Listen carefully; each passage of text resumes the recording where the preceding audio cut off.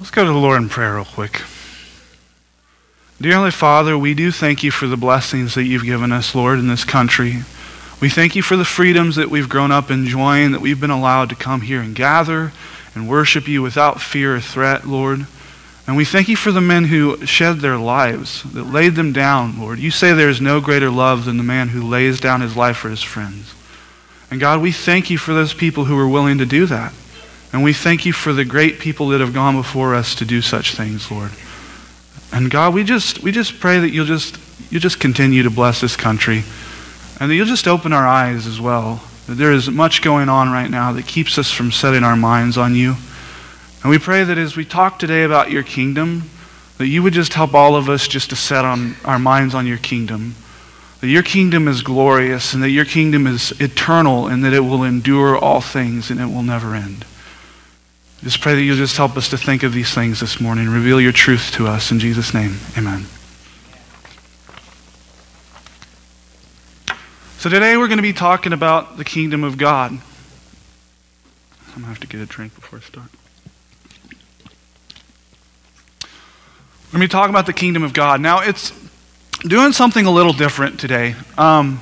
Normally, I'll have you read. I'll read from one passage, but there's a lot of verses that I've picked out that, because the kingdom of God, or the kingdom of heaven it's also known, has a variety of things said about it throughout the Bible. And so if you look in your notes, you can find the verses in order, in parentheses, next to the points, if you want to try to follow along. Otherwise, it'll be on the screen, but I've kind of put mine on sheets of paper where I can just read from, because I didn't think I'd get to flip everywhere I needed to in time. But we're going to be talking about the kingdom of God today, the kingdom of heaven, the kingdom of God. And the kingdom of God, we're going to be talking about what the kingdom of God is, what the kingdom of heaven is, how valuable it is, that Jesus tells us to pursue that kingdom, and that in our natural fallen state, we resist that kingdom. Even as Christians at time in our lives, we resist that kingdom. And so that's what we're going to be talking about today. And it's important because God's kingdom it's eternal. And all the kingdoms of this world are temporary, and they're going to pass away. But God's kingdom will endure forever, and it's the most valuable, most fulfilling thing that we could ever have in our lives. And so the first point that I want to think about today is that the kingdom of God is here and now. And that's point number one. The kingdom of God is here and now. You know, a lot of times we think about heaven as a place that we're going to go when we die. And it's easy to think of that. We think about the words eternal life and the afterlife, and we think about, well, that's just when I die, I'm going to go to heaven. But Jesus shows us, and he tells us the kingdom of heaven exists here and now.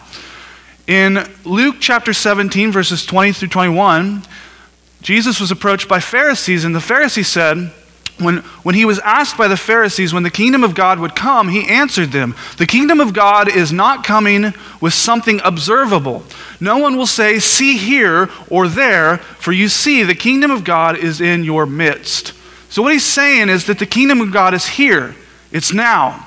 Right? This is why John the Baptist and Jesus started their ministry off with saying, "Repent, for the kingdom of heaven is at hand. It's nearby. You can reach, you can grab hold of it."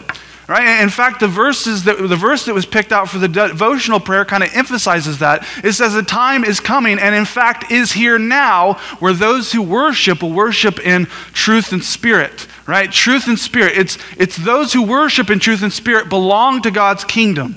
And so that's important for us to realize that it's here now. So where do we first see that in the Bible? Well, the answer comes in Genesis chapter 1. You know, God created the heavens and the earth. And then he says something that's authoritative. He says, "Let there be light." And there was light. Right? That's his authority. He speaks something and it happens. You know, if a king wants to rule, he makes a decree, and God made a decree. And everything that he said after that, let there be this, let there be that. And he created animals with just speaking. All things were obedient to him. All things fell under his authority. And so when we fall under his authority, we're under his reign, right? And all things were perfect and obedient to God. That is until we came into the picture. And we'll get to that a little bit later. But This is what Jesus is telling us. So Jesus comes to proclaim that kingdom. And when he steps on earth, he starts telling us a bunch of truths about the kingdom of heaven. And he shows us what we should look like. And when we're obedient to God, when we live out those truths in our lives, the kingdom of God is on display through us. And so it's important to remember this, that the kingdom of heaven is here now. It's in our midst, because if we forget that, then we have a chance of just waiting until we die. Waiting until that moment where either Jesus comes back or we're taken home or we've lived our full life. And the truth is that Jesus has an awful lot to give us now while we're here. A lot that can fulfill us, because he says the kingdom of heaven is valuable. So Matthew 13, verse 44, the kingdom of heaven is like a treasure buried in a field that a man found and reburied. Then in his joy, he goes and sells everything he has and buys that field. So what Jesus is saying is that the kingdom of heaven is valuable. So valuable that it would be like a man who would take all of his possessions, sell them to buy a field that he buried it in. And whenever I first heard that, I remember a lot of times growing up thinking, well, that's just weird. Why would you bury it and sell your possessions and buy the land? Why not just sneak out the treasure when you can, and then you can add it to your other stuff that you have, right? And then you can accumulate more treasures. But I think what Jesus is trying to tell us is that this is so valuable that we would be willing to give up anything and everything to be a part of his kingdom, to be a part of what he's doing. We'd be willing to throw it all away. We'd be willing to do things that don't make sense to anybody around us in order to grab hold of this kingdom and take ownership over it. And so that's what he's telling us. He's telling us that it's valuable. And so because it's valuable, he also tells us to pursue it first. Jesus tells us to pursue it first. So Matthew 6, 25 through 33. Therefore I tell you, do not worry about your life, what you will eat or drink, or about your body, what you will wear. Is not life more than food, and the body more than clothes? Look at the birds of the air. They do not sow or reap or gather into barns, and yet your heavenly Father feeds them. Are you not much more valuable than they? Who of you, by worrying, can add a single hour to his life? And why do you worry about clothes? Consider how the lilies of the field grow. They do not labor, yet I tell you that not even Solomon in all his glory was adorned like one of these. If that is how God clothes the grass of the field, whereas here today and tomorrow is thrown into the furnace, will he not much more clothe you, O you of little faith? Therefore do not worry, saying, what shall we eat, or what shall we drink, or what shall we wear? For the Gentiles strive after these things, and your heavenly Father knows about them, knows what you need. But first seek the kingdom of God and his righteousness, and all these things will be added to you. And so Jesus is telling us not to worry about our basic needs even, because he's saying the kingdom of heaven is so valuable that you need to pursue that first, and God will take care of the rest of it. And so he's not even talking about some of the other things we pray for, like that new job or that promotion or some of those other things we pray for. He's talking about the basic needs. He's like, don't even worry about those basic needs that if you don't have, you're going to die, right? And so he's telling us to pursue his kingdom before we even come to him asking him for anything we think we need or what we want, right? And I am terrible at this sometimes in my life. In fact, more times than I care to admit. Because there's so many times where I don't pursue God's kingdom in my life. I pursue my own kingdom. I pursue what I want. And there's so many times where I wake up in the morning and the first thing I pursue or the first thing I seek is not God's kingdom. It's like the snooze button, right? And then I hit that thing. It doesn't matter how many times you hit that thing. You never feel like you're getting enough rest, but I'm pursuing that. It's like an empty promise. Or I pursue, during the school year when I work, I have to get up. I have to take a shower and go straight to work because I get up at 5 and I'm not used to getting up at 5. But during the school year, I get to go in at work until 12. And so maybe I get up and I go mow the yard, or maybe I get up and I go wash the dishes or do my laundry.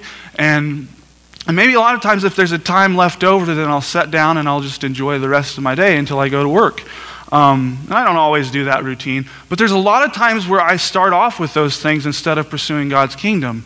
And that's my kingdom. Those are things that I need to accomplish. Those are things that I want to get done. And Jesus is telling me to put that aside. You see, in Matthew chapter 7, verse 7, Jesus says, ask and it will be given to you. Seek and you will find. Knock and the door will be open to you.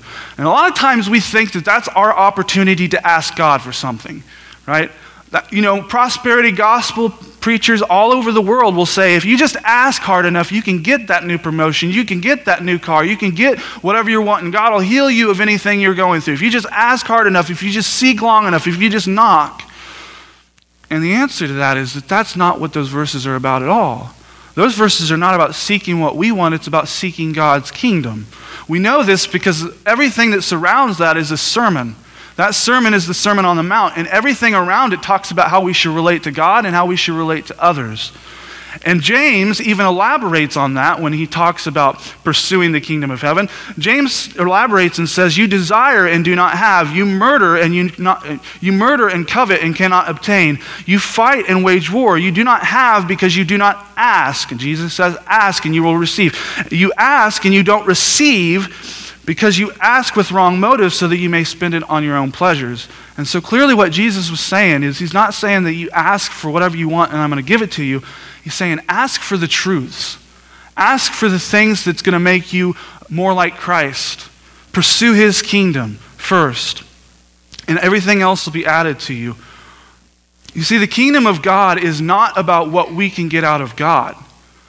Being a citizen of the kingdom of God is not about that. Being a citizen of the kingdom of God is about what God wants to get out of us. And that's the whole point of the kingdom of God. It's not about us. And yet we pursue his kingdom instead of pursuing ours all the time. In day-to-day lives in various ways. And so first of all, the kingdom of heaven is here now. It's valuable. Jesus tells us to pursue it. And we naturally, as humans, because of our fallen nature, we resist God's kingdom in pursuit of our own. We resist God's kingdom in pursuit of our own.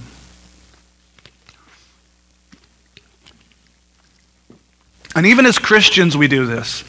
Like I just explained my whole confession to you guys about not always seeking his kingdom first in my life. But first of all, we see in Matthew 11, 12 through 13, and in Matthew 23, 34 through 36, we see that Jesus is talking about those who have gone before him and those who have gone after him to proclaim the good news of the kingdom of heaven.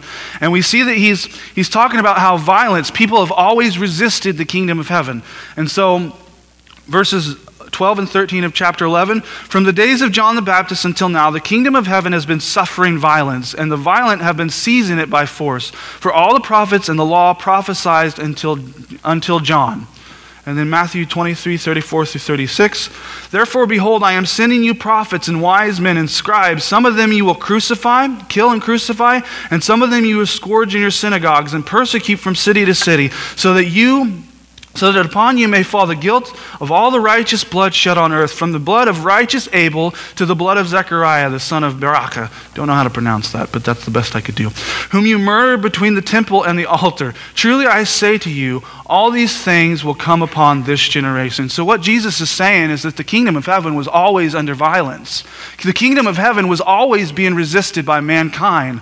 That from the beginning, he says even from righteous Abel to Zechariah, that men have come with the kingdom, men have come with good news, and then they have been put to death.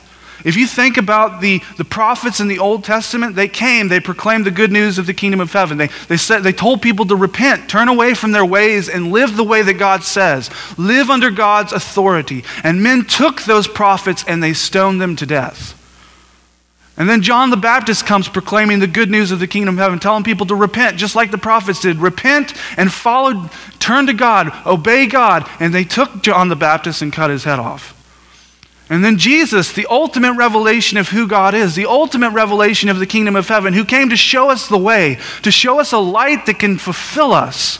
Right? If we come into God's kingdom and we live out his truths in our lives, it will be fulfilling, more fulfilling than anything we could ever grab hold of in this world. And they took Jesus and his good news and they nailed him to a cross and they killed him. And they resisted the kingdom of heaven. And so forth with the disciples who became apostles, who made more disciples, and they were brutally murdered and tortured and put in prison. And constantly, mankind has resisted that. So where does that start? Like, where do we see that start in the Bible? Well, we see it start in Genesis. We see it start with Adam and Eve. You see, like I said before, all things were under God's authority. Everything was obedient to God. God said something and it happened. It was his perfect reign, his perfect authority, his perfect kingdom. He told Adam and Eve to be fruitful, to multiply, to fill the earth and to subdue it. That was his kingdom. Fill the earth and subdue it. And then they decided they wanted their own kingdom. Right? Satan comes to them and he shows them something different. He says, you know what, I got a better route for you. If you would just eat this fruit, your eyes are going to be open. You're going to be like God. And it's no different than when Satan tempted Jesus in the wilderness where he said, if you bow down and worship me, I will give you all these kingdoms. He offered them their own kingdom. That's essentially what Satan did. And then they ate the fruit and their eyes were open. And at that point, another kingdom became visible. And it's not God's kingdom, it's our kingdom, the kingdom of man. It's also known as the broad way. The broad way is the path that all people go down. Most people go down. Very few people find the narrow way, which is living in God's kingdom. Most people take the broad way. And so their eyes were open. There was another kingdom available. And as that happened, you can watch in Genesis, you can watch those two kingdoms begin. Cain and Abel. Abel comes to God, he makes a sacrifice, his heart is right with God, he is dedicated to God, and Cain is not. Cain is about himself. So you see that Abel makes that sacrifice to God and doesn't accept Cain's sacrifice, and so Cain pursues his own kingdom by killing Abel because he wants what he wants out of life. Right? He wants what's best for him. And in his anger, because he's living in his own kingdom, causes him to act out that way. That's what happens when we live in our own kingdom. We act out irrationally. We do things that only benefit us, that glorify ourselves. And so at that point, you start to see two kingdoms kind of laying out. If you watch, you can see Cain's descendants and you can see Seth's descendants. Seth was born after Abel. You can see both of their descendants come. You can see that played out throughout the beginning of Genesis, where Cain's descendants are all violent. Cain's descendants are about making a name for themselves.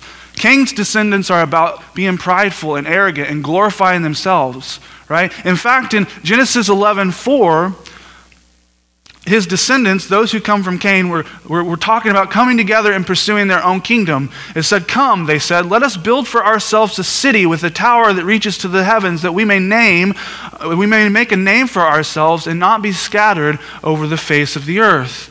And so what they were pursuing was to glorify themselves, to make a name for themselves. So in the kingdom of God, this is what it looks like. You have those who hear God's word and they respond to it in obedience and they love God and they seek to glorify God. But in the kingdom of ourselves, in our own kingdom, the kingdoms of the world, we pursue to glorify ourselves. We pursue to build ourselves up. And that's the history of the kingdoms, the two kingdoms that exist in our world. And really there's only two. Either you're part of the narrow way or you're part of the broad way. And so we see that play out through all history. Those kingdoms are still in existence today in every single country all over the world. Even in the United States. And I had this laid on my heart before I realized tomorrow was Memorial Day, so it has nothing to do with any of that. But we see this play out in the United States as much as we do any country all over the world. Two kingdoms exist here. And so what does that look like? Certainly there's a lot of good that comes out of this country. We do a lot of good things. There are a lot of those who are Christians who do a lot of great things for the kingdom of God. And obviously there's a broad path. We can see that there are many who are turning away from God's ways. They don't want anything to do with God. And so that obviously exists. But I think one of the hardest points is that we as Christians, where do we stand in all of that? Well, I would say a lot of us, including myself, and many times, we kind of dabble in both kingdoms in this country. You know, we have one foot in the kingdom of God and one foot in the kingdom of the world, and sometimes we try to pursue both of those. And we do it in many ways. It's when we have our goals in life. It's when we have the things that we want out of life and we pursue those things instead of pursuing God's kingdom. And we get caught up in the distractions. It's easy to do. We get caught up in the distractions of what this country's told us what life is about. Right? That's easy. Like in this country, I could tell you from my perspective, like growing up here, I've been told my whole life that it's about me. I've been told my whole life that it's about you can follow your dreams, you can pursue your goals. And to a certain extent, that's not a bad thing, but oftentimes in my life, I've made those goals, I've made those things about myself, I've made them my main priority. And I think a lot of us as Christians do that in this country. We get distracted by what we want. On a personal, individual basis, we pursue our own kingdoms in various ways.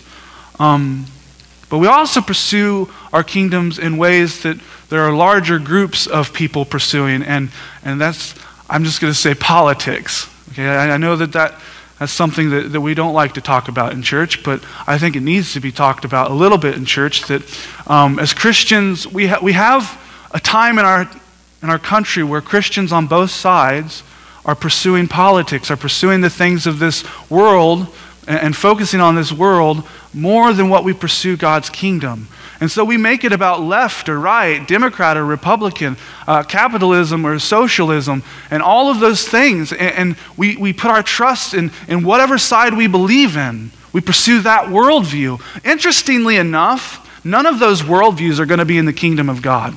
In the kingdom of God, you won't have Democrat and Republican. In the kingdom of God, you won't have socialism or capitalism. In the kingdom of God, none of that will exist, but it seems to be very thick in the church right now, all over this country, that many Christians, we pursue both of those, and we make those ideologies ours, and it's not something that's necessarily beneficial, because we think that those who we elect are going to save us from the problems that we face, and they can't. Whether they're Democrat or Republican, they can't. And there are Christians on both sides who indulge and get so consumed by that we're pursuing our own kingdom in that way. And it causes division in the church. And that's one of the hardest things that's happened, because if the church isn't unified because we're so divided by politics, then that's not a good place to be. But we put all of our stock, we put all of our faith in who we can vote for. And we want the next candidate to be the one that we want. And if we could just do that, then everything would be okay. And that's a lot of times what we think. And so what am I saying? Am I saying that we shouldn't pray for our country? No, I'm definitely not saying that. I think we should pray faithfully for those who are our leaders, and those who are our president, and those who are in the law making, especially right now, because right now there's a lot of laws being passed that are not of God. And so we should definitely pray for that. Am I saying we shouldn't vote? No. I think that God's given us that right. I think it's a blessed right to be able to do that. And like I've said before, I've grown up loving the freedoms that I have in this country, and it would be nice. And that's one step that I can take to do that. Sometimes it feels like our votes don't count. But that's not what I'm saying. What I'm saying is that far too many of us as Christians despair and lose hope when we don't get the president that we want in the White House. And far too many of us as Christians get angry and hateful and bitter when we don't get who we want in the White House. And on the flip side of that, far too many of us as Christians, when we do get the person we want in the White House, we say, yes, things are going to change, things are going to get better, finally we're saved, and all our problems are gone. And that's not true. And we've seen that throughout the history of time. There is no president who can fix the things that are wrong with this country. And we're pursuing, when we make it about that, when we make our lives about the politics of the world, we're pursuing the politics of the world, but we're like taking our focus off the politics of heaven, the policies of heaven, the things that God wants us to focus on, that He says to pursue first, that are important. And we worry about who gets I don't want a tyrant to get into the White House. Right? We worry about like a tyrant that might get into the White House and ruin our lives. But brothers and sisters in Christ, the biggest tyrant in my life is not who's in the White House. The biggest tyrant in my life is me. This is why Jesus says to deny yourself, to turn away from going your own way. Because I am a tyrant in my life. As the words of Paul, I do things that I shouldn't do, and I don't do the things that I should do. That's loosely quoting.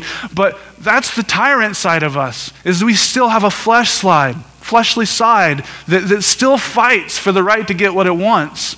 Right? And so, 2,000 years ago, when Jesus came into this world, they thought He was going to fix the government, right? They thought that He was going to overthrow the Roman Empire, kick them out. He was going to make all things better. And Jesus is like, no, you guys got bigger problems than that. I didn't come to deliver you from the Roman Empire. I didn't come to fix your government. I'm not worried about that. I came for something bigger. I came to deliver you from your sin, and I came to deliver you from yourselves. That's what Jesus came for. And when we forget that, and we focus on the politics that are happening in our kingdom, our world, our country, we can lose hope. It doesn't show that when we worry so much about who's in the White House, it doesn't show that we're trusting God. It doesn't show that we're trusting that we have a king on his throne who reigns supreme, who is in control, knows everything that's going on. It does not show that. What it kind of shows is that we've become comfortable and confident in the kingdoms of the world. And Jesus tells us to stop. Stop pursuing those things. Seek God's kingdom first. I'll take care of the rest. Stop pursuing the things that you have no control over. And stop worrying about those things. That's what that whole passage was in Matthew chapter 6. It was stop worrying about those things. Like that's the headline of it. The cure for worry is what it's often called, or the cure for anxiety. And so Jesus is telling us to leave that mindset behind, because the worldviews in the kingdom of heaven, none of the politicians are trying to usher in the kingdom of heaven. I'm sorry to tell you the truth, but none of them are trying to usher in God's kingdom. They have their own worldview, and both of those worldviews will perish. Both of those worldviews will not exist when Jesus establishes this kingdom. It will be completely different than what we see right now. And so let's not put all of our stock in what men are doing, in the kingdoms that men are establishing right now. Let's put our stock in a kingdom that has always been and has never failed, has never been taken by men and defeated. It can't be defeated. There's no tyrant that could enter and take control over the kingdom of heaven. God has it in his hands, and he will not let it go. And he is in control. One of the things we are tempted to do when we do follow the politics and the kingdoms of the world, instead of detaching ourselves, I'm not saying don't pray, I'm not saying don't get involved voting, obviously, like I said earlier, but when we don't detach ourselves from the mindset, is we become involved in something that's a narrative, right? A narrative of the left or a narrative of the right. You have beliefs that you share with other people, and some of those beliefs aren't even like what God says to believe, right? There's a lot of beliefs right now that are doing exactly what the kingdoms that came before us did to build their towers, so to speak, right? Come, let us build our towers, right? And those towers are built in our country are being built by two different ways of thinking. One is the thought of indulge in every sin that we can. It doesn't matter if God says it's wrong. It doesn't matter if God says not to do it. Let's just do that. And we see that now. Sarah was reading to me some of this bill that's about to be passed, where they're going to start teaching in schools a bunch of different sexual things that I never thought that I would see. And it's pretty messed up stuff, but it just kind of shows how depraved our minds can get when we follow that kingdom and begin to indulge in things that God says is wrong. And another mindset behind it that's building this tower is one that's been around for a long time as well too, is let's make a name for ourselves. Let's make our country great. And God says both of those are wrong. And I know that's a very controversial thing to say on both sides with everything I just said, but I'm only echoing what the Bible says. What the Bible shows us is that any nation that has ever tried to make a name for themselves, to make themselves great, or has indulged in endless sin, disobedient to God, he has judged. He has passed judgment on them. But in all of this, individually in our individual lives and as a nation, we're pursuing kingdoms that aren't going to last. And Jesus is inviting us to pursue his kingdom. Right? Jesus says to the woman at the well, I want to give you water of living life. You'll never thirst again. You'll be completely satisfied in what I have to give you. And Jesus also says, I'm the bread of life, and tells us to consume him at some point, and then that if we do that, we'll be satisfied and we'll never hunger again. And what Jesus is really saying is that you can find ultimate fulfillment in my kingdom. You can find fulfillment and hope and peace and joy that will never end. It is something that this world cannot give us. No matter how much sin we indulge in, or no matter how much we indulge in the worldviews and the politics of this world to try to live in a greater place, it doesn't matter. None of it will satisfy us. Jesus says, I am the only one that will satisfy your souls. I am the only one that can lead you in the ways of God, and by living in those ways, you can find fulfillment. And when we go outside of those ways, we'll never find it. Why is this important? Because I do believe, and even in my own life, that many of us as Christians were seeking different kingdoms at times in our lives.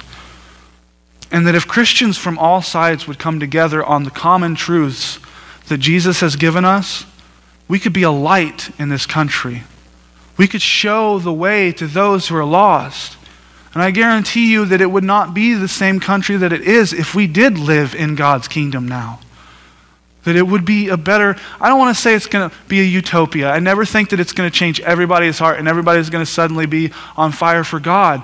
But there will be hope, a greater hope than what we have now when we live out that kingdom.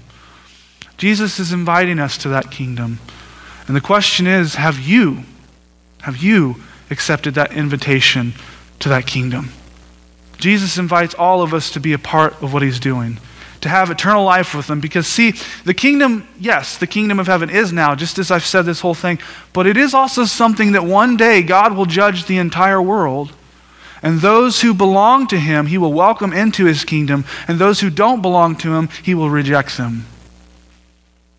And the only way into that kingdom, Jesus says, I am the way, the truth, and the life. No one comes to the Father but by me. And he says in order to enter into the kingdom of heaven, you have to be born again, which means that you have to give your life to Christ, and he has to change you inside.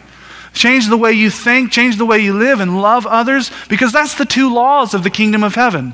To love God and love others. And when we live those out, we're living in the kingdom now. James calls those the royal law. And the royal law signifies God's reign now. When we live those out, we signify that. And Jesus says you have to be born again to even think like you're supposed to think in the kingdom of heaven. You can't see it unless you're born again. And so what Jesus did was he came, he died for our sins so that we could be forgiven, and he was raised from the dead so that we can enter the kingdom of heaven. We can have a relationship with this God who's amazing, who loves us, pursues us. Even when we're not pursuing his kingdom, he pursues us. God only knows why. What does he see in us? I have no idea. It's what his love is. It's his character that causes him to love us. And a relationship with him will ultimately fulfill our souls. And he's inviting us to a kingdom that is eternal, a kingdom that will satisfy the very depths of our soul. And so consider these truths this morning, that the kingdom of God is here. It's in our midst. It's available to take hold of. It's at hand. Jesus tells us to pursue that kingdom first. If we pursue that kingdom first, he will take care of us. Oftentimes we resist God, but he still loves us. And he's still waiting for us to turn to him, waiting for us to turn away from our own kingdoms. And when we do, we find ourselves in a kingdom that's worth being in. Let's pray. Dear Heavenly Father, we thank you for your love, that you love your Son enough to come into this world and to die for our sins so that we can be forgiven. We love you that you love us enough to reveal your kingdom to us and the truths and the treasures, so that we can live in a more fulfilling kingdom that will never perish, God. I pray as we go on through the rest of our lives that you'll just help us to put aside the things that are distractions, God. There are so many distractions in our lives. And that you will help us to pursue your kingdom instead of our own. God, you know our hearts. You said in your word that Jesus knew the hearts of man, that we were wicked. And so you know what it takes to turn our hearts to you, Lord. And I pray that many of us as Christians all across this country and all across the world will be awakened. That we will turn to your kingdom, that we will turn to your will in our lives to obey you and to follow you. That you could wake this country up, that you could wake the world up, and Christians all over would pursue your kingdom. And those who are lost would pursue your kingdom as well. Thank you for who you are. Thank you for all that you do. Thank you for your love and your mercy and your patience with us, Lord. It is hard to be patient with us sometimes, but we thank you for that. In Jesus' name, amen.